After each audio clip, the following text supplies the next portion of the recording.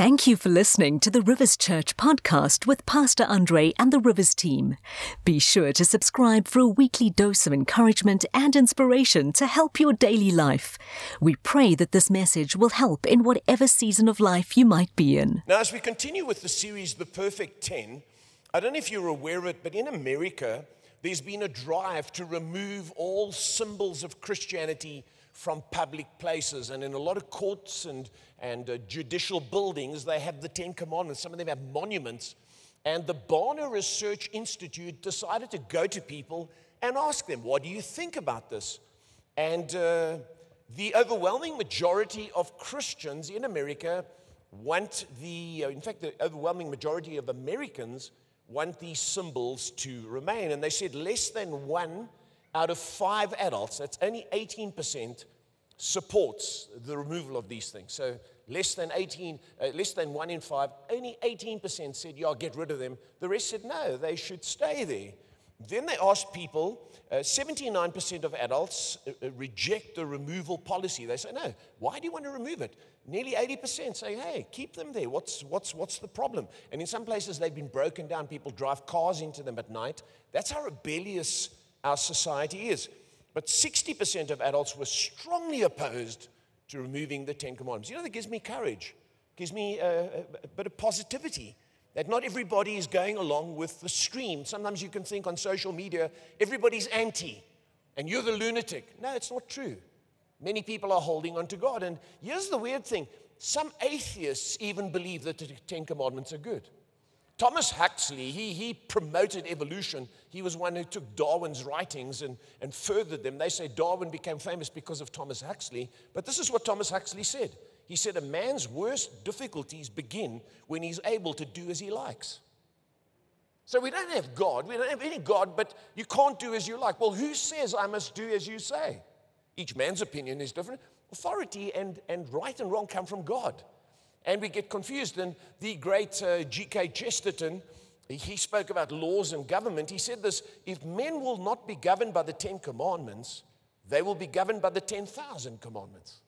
Isn't that true? And that's why we have so many laws in our society, millions of laws to enforce the 10 commandments. But if we taught children the 10 commandments, maybe that would be in them from the beginning, and they would be directed by God and then led by the Spirit. Now, Christians often say we're not under the law, and I want to just recap on this for those that have not heard, but even those who have heard, it's good for us to hear this. We're not under the law, the Bible says, but that means we're not under the ceremonial law, and we can't earn favor with God, but we're always under God's moral law, His unchanging values. And so we can never excuse us, I'm not under law. No, we have God's moral law, and He's a good guide for us. And if you read the Psalms repeatedly, you will read that it says the law is good, especially Psalm 19 and Psalm 119 speaks of the law as being very good. And so they're not obsolete for living, but they are obsolete for salvation, because we're saved through God's mercy and grace. But they guide us in our living. So they don't save us, but they shape us. We are justified by faith, but we are sanctified by living right. Are you with me? And enjoy justification. You know, God has given you the gift of justice, just as if you'd never sinned. However, you know who you are. I know who I am. So while I'm justified, I live sanctified by obeying God's law. Are you with me? And this is where we make a mistake and we become, we get into licentiousness instead of living in liberty. Now, the 10 Commandments are very simple. The first 5 are about those above us, God and our parents. And then the next 5 are about those alongside us and how we should relate to people, our peers and our neighbor and people that we live with.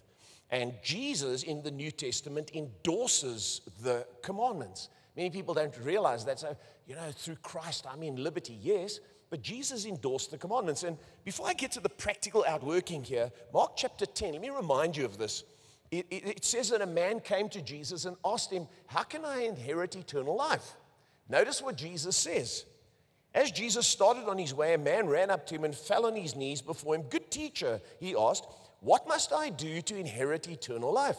Why do you call me good? Jesus answered, no one is good except God alone. In other words, People are rotten to the core.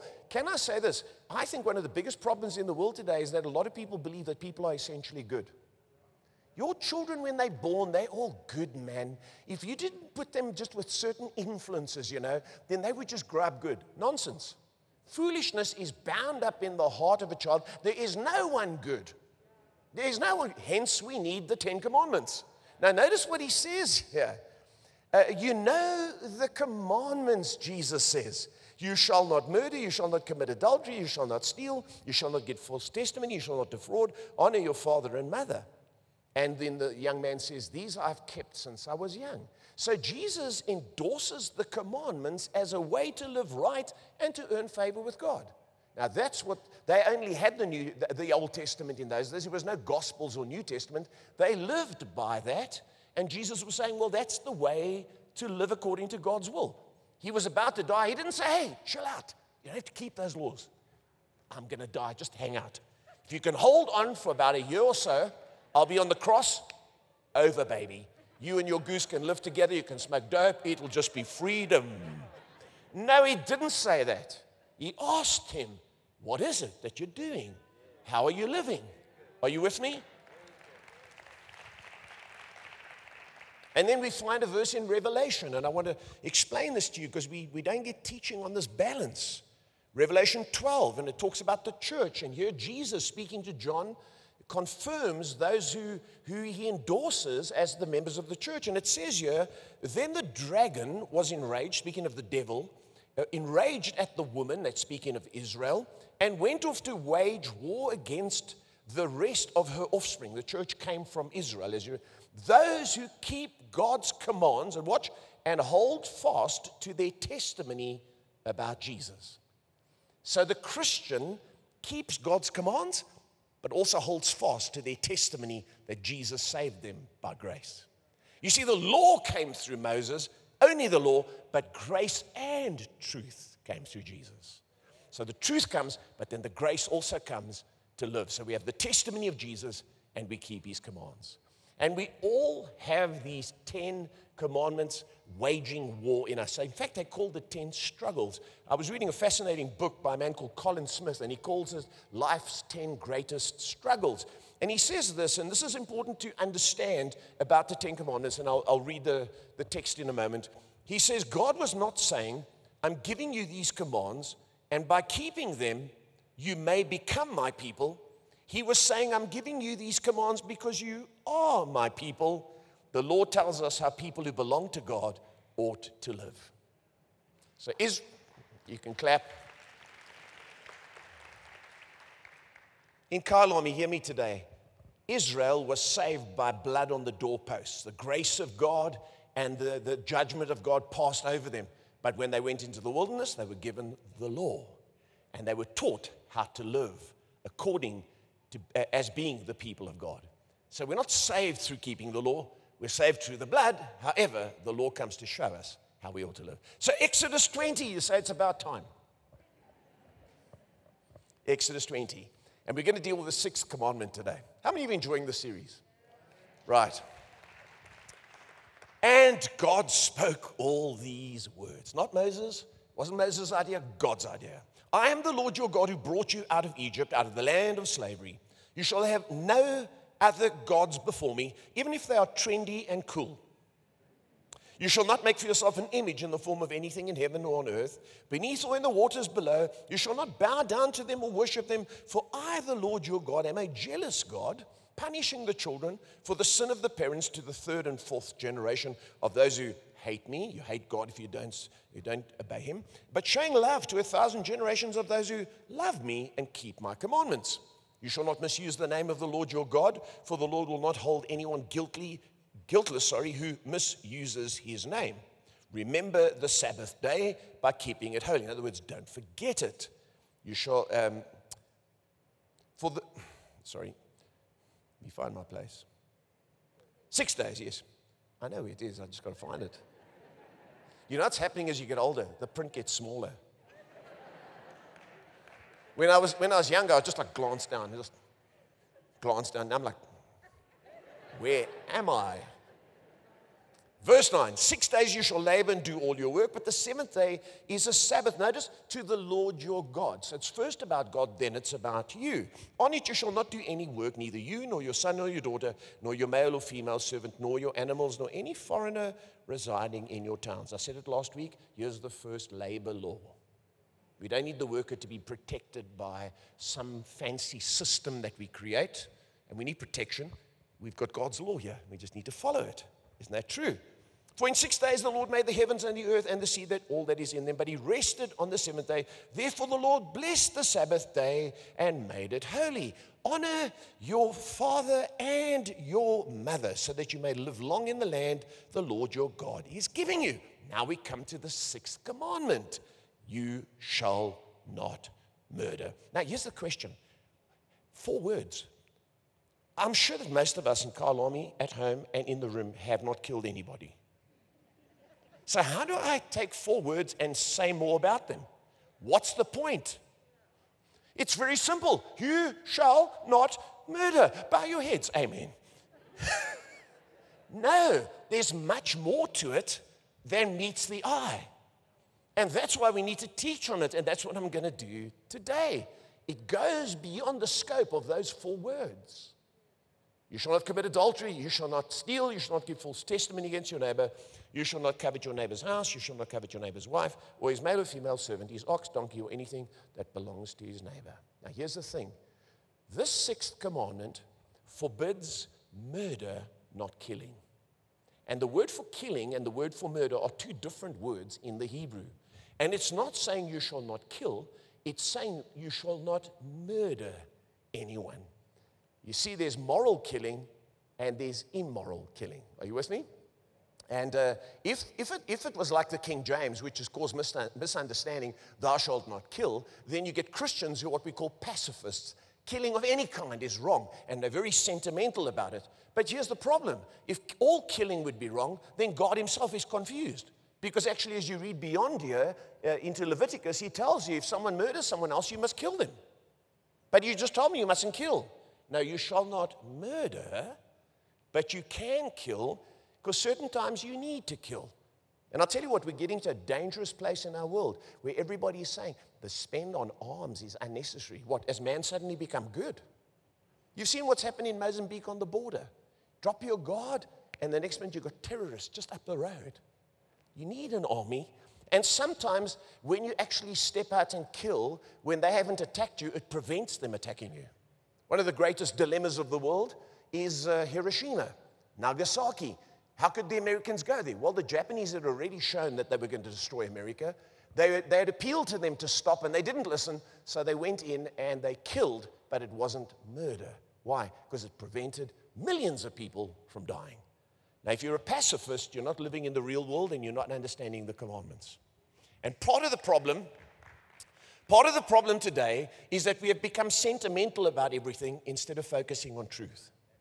And I need to unpack this today because it's very important that we understand the difference between killing and murder.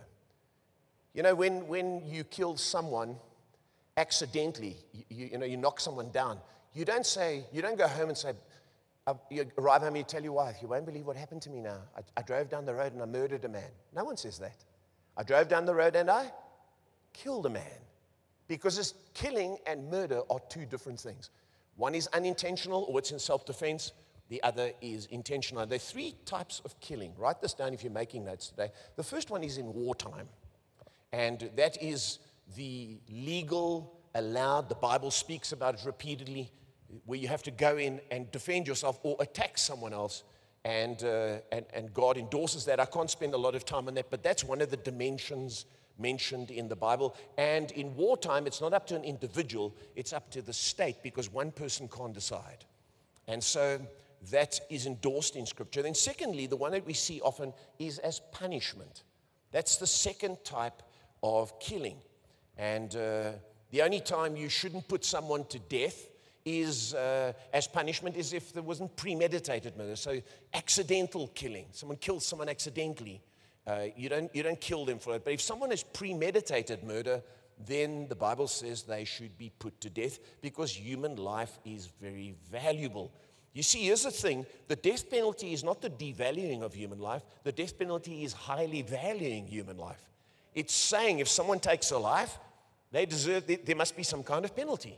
And you study Deuteronomy 21, you'll see that if the elders of the city are told there was a man found in the field and someone has killed him and run away, the elders must take a heifer and break its neck, and it must be sacrificed, and they must sprinkle the blood because a life has been lost and you can't take it casually.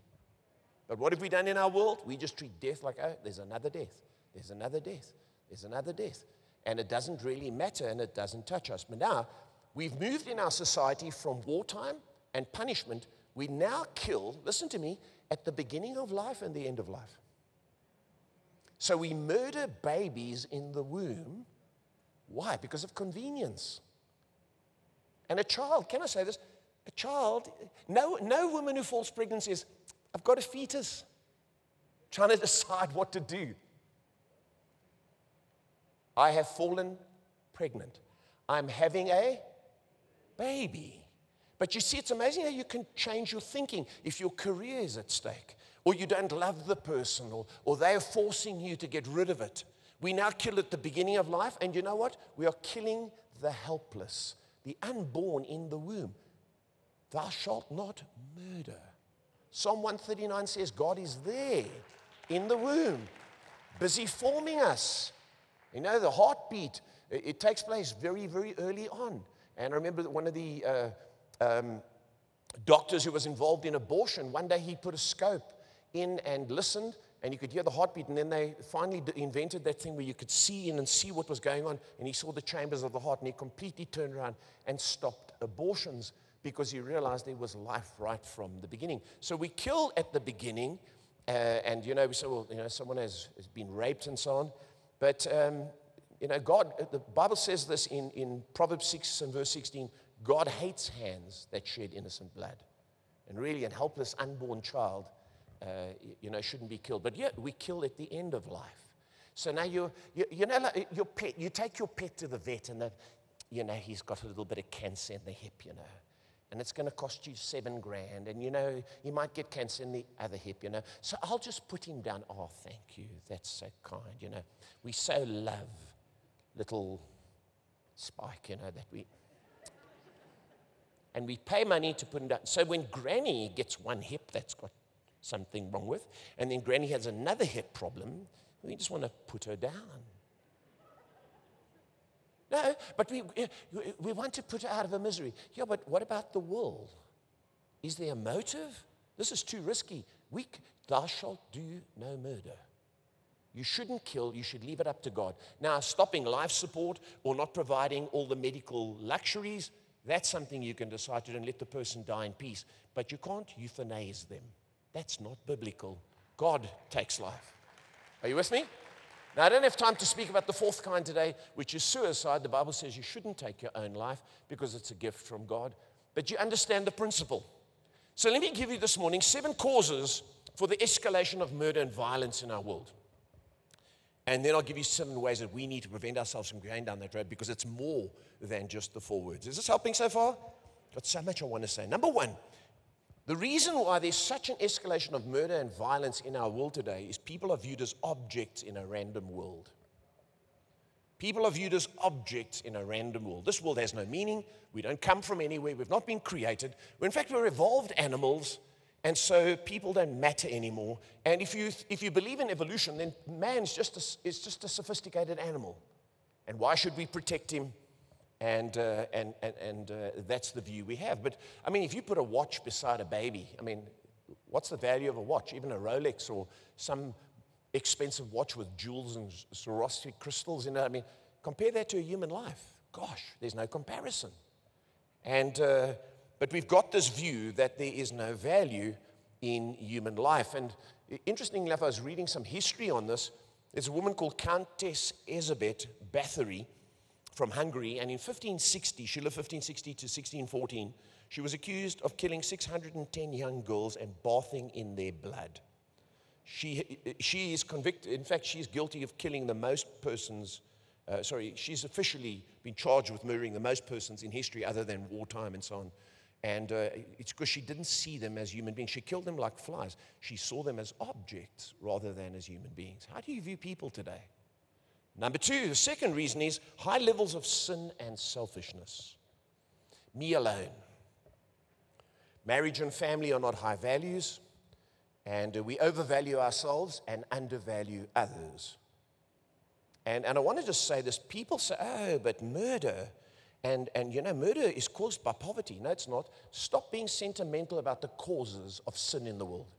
The more you make them social, the less you place responsibility on people. Rich people murder, so do poor people. It's not the poor, I'm so poor I didn't have anything, I broke into a house, I killed someone. No, sin causes murder, whether rich or poor. And the more you make it sentimental, the more you deny people personal responsibility. And we have to admit that people have got high levels of sin and selfishness, and sin is in the hearts of people. It was in Cain from the very beginning. And in Revelation 9, it talks about the last days. And I want to remind you, this is what we're living in right now. Revelation 9, notice this. It says that the rest of mankind that were not killed by these plagues still did not repent of the work of their hands. Watch this. They did not stop worshiping demons and idols of gold, silver, bronze, wood, and stone, idols that cannot see, hear, or walk, nor did they repent of their murders, their magic arts. Magic arts, I'll come to it in a moment. Their sexual immorality or their thefts. So their several commandments will be broken even in the last days. Why? Because of social conditions? No, because of the sin and selfishness of man's hearts. And here it says that there'll be several things that they'll do. They worship idols. They'll break the first commandments. And then they will murder. They will steal. They'll break another commandment. And they will commit sexual immorality. There'll be no boundaries anymore. They'll just carry on saying, no, we can do what we feel. And then they will continue to practice magic arts. Most people don't know what that means. But in the Greek, it's the word pharmakia, from which we get the word pharmacy, which is the dispensing or mixing or use of drugs. So the use of drugs to satisfy and create thrill and pleasure, plus doing what I feel, plus the devaluing of human beings, will mean that violence and crime will just increase and increase. No matter which political party or which government is in power, this world is not getting better, it's getting worse. The answer is always God's law and the church. Number three, the third thing is, life is not seen as a gift originating with God. You see, Adam was created in God's image and was accountable to God. And here's the thing, as soon as the flood took place, Noah was reminded of this. One of the few things the Lord reminded him about, seed time and harvest, the earth will continue, be fruitful and multiply. This is what the Lord said to Noah as soon as he came out the ark. He says, and for your lifeblood, I will surely demand an accounting. I will demand an accounting from every animal. And from each man too. I will demand an accounting for the life of his fellow man. Whoever sheds the blood of man, by man shall his blood be shed. For in the image of God, in the image of God has God made man. See, the death penalty is not some barbaric thing. It's because human life is so valuable because the image of God is on people. But we no longer believe that people originate with God. We've become sentimental and soft. We're soft on crime, because we believe crime and murder and all these things are social ills instead of sin in the heart of man. Number four, it's very quiet in this Presbyterian church. Are you with me in Kailami and at home? Number four, there are lower levels of personal responsibility for actions. When people murder today, they excuse themselves. You've seen the case that's been in the news where a woman insured a whole lot of her family members and then murdered them to collect the money. She didn't get up in court and say, I'm guilty, you caught me, I'm so sorry. No, people don't take responsibility. They blame everybody else. They blame the past, they blame the present, they blame their parents. And it's not my fault, they made me do it. And people are put in prison today, and even in prison they say, I didn't do it, it's not my fault. You see how they view, here's an interesting thing. Do you know how people view criminals today? They're not viewed as criminals, they're viewed as patients. Society's ills made them do it. Shame, look at them there. Give them a TV, Give them free education. Let them get a university degree. Let them have a nice mattress, the one where you can bend and you can sit up in the bed. And then nice slippers, and then some recreation. And let churches come and put basketball courts in. No. You need to feel the heat so you don't do it again. You spend 3 months there, you're like, I'm never going back there. Come on. Got this weird idea, like we know better than God. Theodore Dalrymple is an author that I have read a lot of books of. It's his pen name. And he's written a book called The Culture, or What's Left of It. And because he was a prison psychologist for many, many years, he worked in prisons, he says here that this Justice Secretary, because he's from England, he says Kenneth Clark, the Justice Secretary in the UK, says that the criminal justice system should be therapeutic rather than merely protective and deterrent. According to this view, if punishment fails to reform the criminal, then it is not only worthless, primitive, and cruel. This is so even if prison conditions are good. I'm reminded, he says, of a conversation I once had with a career burglar in prison. I don't need prison doctor, he said. I need help. Prison's no use to me, but it's of use to me, I said. What do you mean, he asked. Well, while you're in prison, you're not burgling my house. See, the criminal is like, it's not helping me. It's helping me. If you've killed people and you're in prison, you don't have to kill someone else in my family. If you're a drunk driver, you're in prison. If you keep on stealing, we put you in prison. Why? You don't steal from the rest of us. But it's become about the prisoner now. What about us? See, it becomes about the woman. What about the baby? But I have rights over my body. You have rights over your body. Your right to refuse should have happened before. Not now. Oh, I refuse to have this child. No, you should have. Anyway, you know what I mean. You should have said no before. Sorry, people are so. What I can't handle in the world today is we've taken God's law and we've pushed it aside, and in place of it, we've got feelings and sentimentality. And it sounds like sympathy and love, but it's weakness. And it's dishonoring of human life and dishonoring of God. Number 5, high levels of anger. You see, thou shalt not murder. It comes from anger. How do you deal with your anger? Because Jesus here in Matthew chapter 5 tells us where murder comes from. He says, you have heard that it was said to people long ago, you shall not murder, and anyone who murders will be subject to judgment. But I tell you that anyone who is angry with a brother or sister is subject to judgment. See, anger that boiled over. Cain killed Abel. Why? Because his anger at the rejection boiled over. And we've got to guard our anger. Today, people vent their anger. Road rage, crazy stuff happens. And murder is rife in South Africa. I don't know if you realize, 57 people get killed every day in South Africa. Since the beginning of democracy in 1994, 20,000 political killings have taken place in our country. 20,000. And we talk about the dawn of democracy. Well, apparently many people don't understand it. They believe that killing is the way to get your human rights. 500,000 people have died in our country in political killings and murders since 1994. You think that's right? I think we need to bring the 10 Commandments back. And we need to govern our society with them. Can you say amen? The American murder rate has increased by 30% since 2019, and they say it's the highest increase in recorded history. Murder is on the increase because people are more angry and frustrated than ever before. Number 6, Satan is behind all unlawful killing. Do you realize that? Don't think that, it's because people, there's so much inequality. That's why they kill one another. No. Satan is behind all killing because he hates the image of God on people. Let me remind you of this here. 1 John 3, verse 12. This is John writing to the church. He says, do not be like Cain, who belonged to the evil one and murdered his brother. And why did he murder him? Because his own actions were evil and his brothers were righteous. See, he belonged to the evil one. Then again in John chapter 8, Jesus speaking, you belong to your father, the devil. You want to carry out your father's desire. He was a murderer from the beginning. not holding to the truth, for there is no truth in him. Murder is not a social issue, it is a demonic issue. It is being led by your feelings and your flesh and denying God's truth and acting it out and destroying that which has the image of God in it, another human being. Is this making sense today? And here's number 7. Here's the 7th reason. I need to go quickly.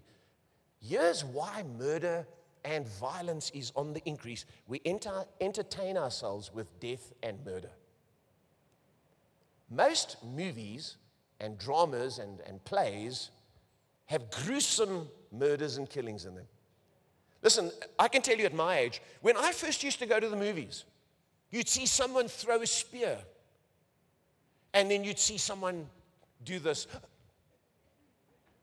And you know, when they were acting it, he took a spear and he held it. And then they said, action, and he went. And then he squeezed something, and the blood ran. And we were all like, today they show you slow motion. It goes in, the skin bursts open, the blood spatters on the wall into a guy's eye. And we're like, at home.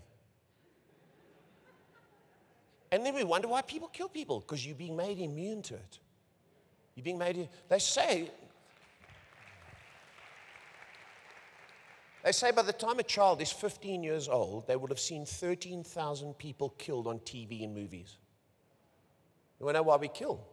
So yeah, let me give you this quickly, because the time is running out. 7 ways to keep ourselves from bordering on murder.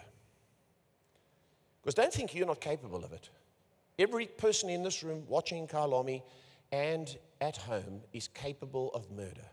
You haven't done it yet, but you're capable of it because it comes from the heart. And if you're not careful, it'll boil over. So number 1, the first thing you need to do is we need to maintain healthy emotions. Because murder's roots come from the emotions. Now watch this, there are 2 types of emotions. And this is where a lot of murder comes from. People have no emotions. Talk about unhealthy, there's no emotion. They feel apathy, they feel nothing. That's where psychopaths come from. And I don't have time to read the stats today. They say the psychopaths, narcissism is on the increase. People feel nothing for each other. They feel nothing to steal. They feel nothing to murder. Why? Because they've got unhealthy emotions. Their emotions are not regulated by God. Their emotions are regulated by their selfish desires. Number 2, we need to deal with our anger correctly. So this is also healthy emotions. You see, if you've got no emotions, it's bad. But if you've got emotions that are out of control or that are boiling over, that's also bad. And so you've got no emotions, and then you've got high emotions. And we've got to guard our anger. I read an article just this morning. It popped up on my phone. A man called Clifford Anthony Bliss. He killed his neighbor because his neighbor's cat strayed into his garden. And he took out his rifle, and his neighbor came and said, no, don't shoot the cat. So he shot his neighbor twice. I mean, now you read that, but that's happening more and more frequently. It's not a rare, oh, wow, he's a weirdo. No, it's happening more. He's 58 years old. You'd think he'd have some wisdom. He's not a youngster. He's not a 16-year-old who's reckless, who is grown up as a criminal in a gang. There's a 58-year-old man living in a neighborhood. Everyone knows him as a hothead. Why? Because he can't control his anger. Matthew chapter 5, Jesus says again, anyone who says to his brother, Raka, is answerable to the Sanhedrin.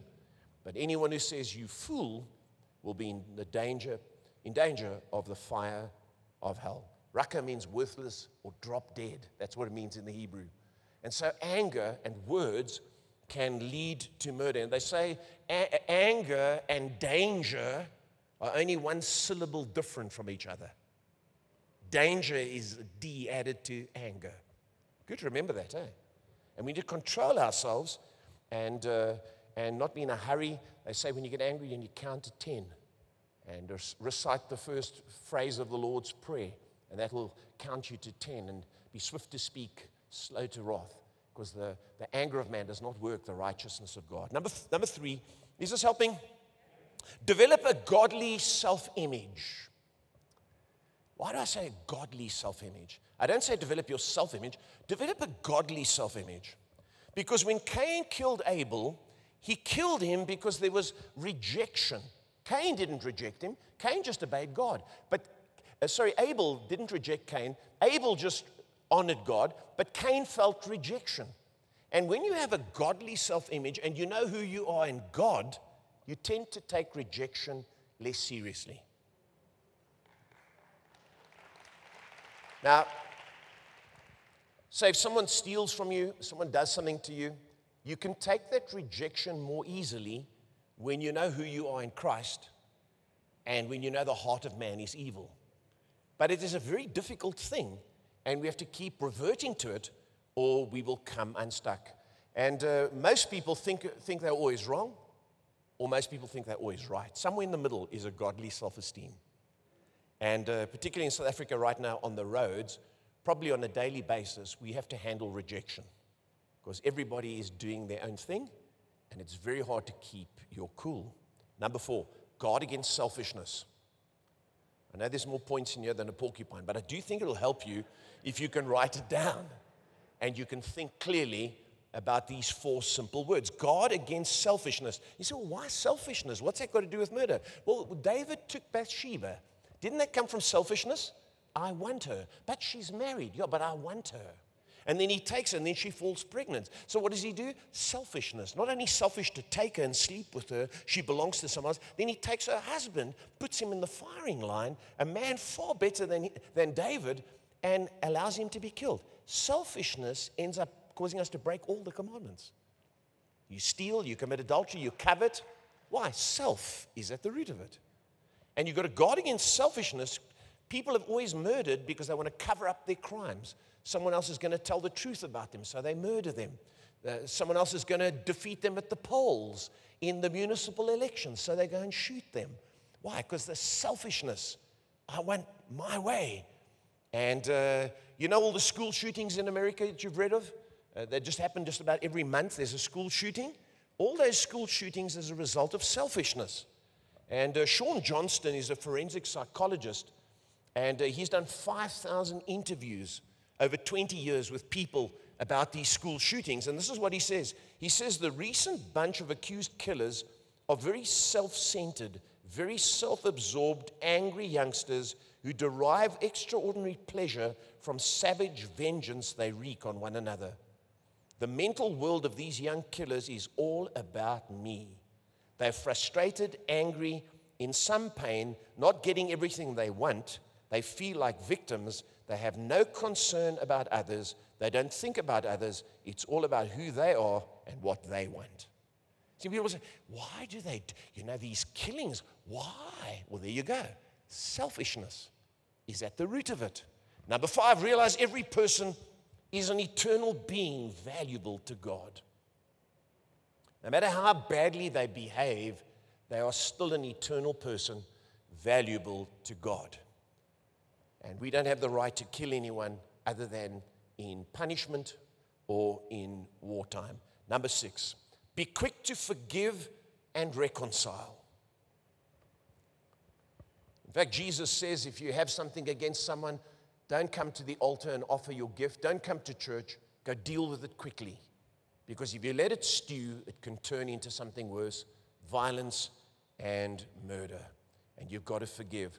You know, the woman who founded the Red Cross, her name was J.J. Clara Barton, and she founded the Red Cross in America. She never bore grudges, and her friends knew her for that. And once a friend said to her, don't you remember the time when and she wanted to remind her, and she said this, no, I distinctly remember forgetting that. We need to be quick to forgive and to reconcile. Then number 7, here's the last one, and I hope you've been helped. Maintain a pure heart. Don't let your heart get clogged with hurts and people you don't like and racism and all sorts of bitterness that gets in. It will end up coming out because from the heart come murder and all these things. And Jesus said in Matthew 15, for out of the heart come evil thoughts, murder, adultery, sexual immorality, theft, false testimony, slander. They all come out of the heart. And laws can't change the heart. You need to guard your heart. And by the Holy Spirit, you need to keep your heart in good condition. Clarence Darrow, as I wrap up here today, he was a lawyer in America. And he said this, he said, I've never killed a man, but I've read many obituaries with great pleasure. You see, you've got to guard your heart, because from your heart come all these things. I want to close with this verse, and then I'm going to pray with you. Psalm 19 and verse 8 says this: the precepts of the Lord are right, giving joy to the heart. The commands of the Lord are radiant, giving light to the eyes. Let's hold on to God's commands. Let's respect them, but let's believe to fulfill them in the power of the Holy Spirit. You see, the Father loves us. The Son came and died for our sins, but the Holy Spirit now comes and enables us to live out what God requires. You can't do this on your own. You can't do it in human strength. You can't do it by feelings. You've got to do it by the power of the Holy Spirit. And I thank God for His mercy to us. When we fail, He forgives us. Even murderers were forgiven. You know, when someone murdered someone unintentionally, they were able to run to the cities of refuge, and they were able to hide there. Otherwise, the relatives would kill that person. And the Lord has always seen judgment, but then He's always shown mercy. And Jesus is a picture of that city of refuge. We can run to Him when we fail. When we sin and fall, we can go to Him, and He gives us mercy, but then He shows us how to live right. I'm going to hand over to Sean in a moment, but I want to pray with people at Kyalami and in Sandton right now. Won't you bow your head with me? And if you're watching at home, bow your head with me wherever you are and in the room. And I'm going to take a moment to pray with you right now. You know, this is a good opportunity for us to say, Lord, help me today. Many of us are suffering from stress and pressure, anger. I find that anger boils over so easily because there's so much disorder and so much injustice. You read the news, you get angry. You drive on the road, you get angry. And so our hearts need to be guarded. And maybe today we say, Lord, we give you our hearts. We come to you again. We say, Lord, take our hearts. Give us your peace. Help us to be peacemakers. Help us to be forgivers. Help us to have healthy emotions, not to store up stuff. In the end, it boils over. And free us from that and use us for your glory. And help us to see every human being, no matter how they dress, no matter how they're behaving, as valuable in your sight. And you know, as we seek to be used by God, we can be peacemakers in the world. Now, while our heads are bowed, our eyes are closed today, maybe you're in the room, you say, no, I need to recommit my life to the Lord. I've drifted away. I'm not where I should be with God. And, you know, I'm glad I'm in church. You're in Kyalami this morning. You're in Sandton. Maybe at home you're watching online. You say, you know what, I need to recommit my life to the Lord today. I'm going to pray with you in a moment, and I'm going to lead you in prayer. And all of us across both campuses are going to help you. If you're at home online, we're going to pray together. But maybe you're in Sandton this morning or in Kyalami, and you say, you know what, I don't know the Lord. I've never invited Him into my life. We have a number of visitors in the building. Maybe you're at home today watching Him. You say, you know what, I've tuned in and I'm watching, but I don't know Jesus Christ. And I want to know Him today. Well, I'm going to lead you in a prayer. And we're all going to pray just a short prayer. You can rededicate your life and you can give your heart to Jesus. Jesus died for your sins, but receiving Him is not automatic. You have to pray a prayer of faith, believing in Him and receiving Him. So with our heads bowed, our eyes closed, I can see the people in Sandton. I can't see them in Kyalami. But today, you say, yes, you know, I need you to pray with me. Well, I'm not going to make you stand up. I'm not going to call you to the front. We're simply going to pray. Just raise your hand. Say, yeah, that's me today. Yeah, thank you, thank you, thank you, thank you. Yes, great, thank you, thank you, thank you. Up in the gallery, just hold it up high. So wave at me. Yeah, that's awesome. Thank you. Wonderful. We're going to pray in just a moment. In Kyalami, raise your hand there. Say, yeah, that's me today. I want Jesus to come into my life. I want to recommit my life to the Lord. At home, yes, I need Jesus today. I don't know Him. Quickly, I'm going to pray. I've only got a couple of minutes left, and I need to do this quickly because our stream ends. But I want to make sure you're included. That's it. Raise your hand. Awesome. You can put your hands down both campuses. What I'm going to do now is we're going to pray out loud. Church, will you help me in the room? Will you help me in Kyalami? And for those of you at home, pray out loud. Pray this prayer with me. Thank you, Father, for your Son, Jesus, who died for my sins so I can be justified. I believe in Him today, and I receive Him today, and I recommit to Him today. I make Him the Lord of my life and put my life in His hands to follow Him, to serve Him. And I thank you, Father, for that. In Jesus' name, amen and amen. We hope you have been blessed and inspired by this message.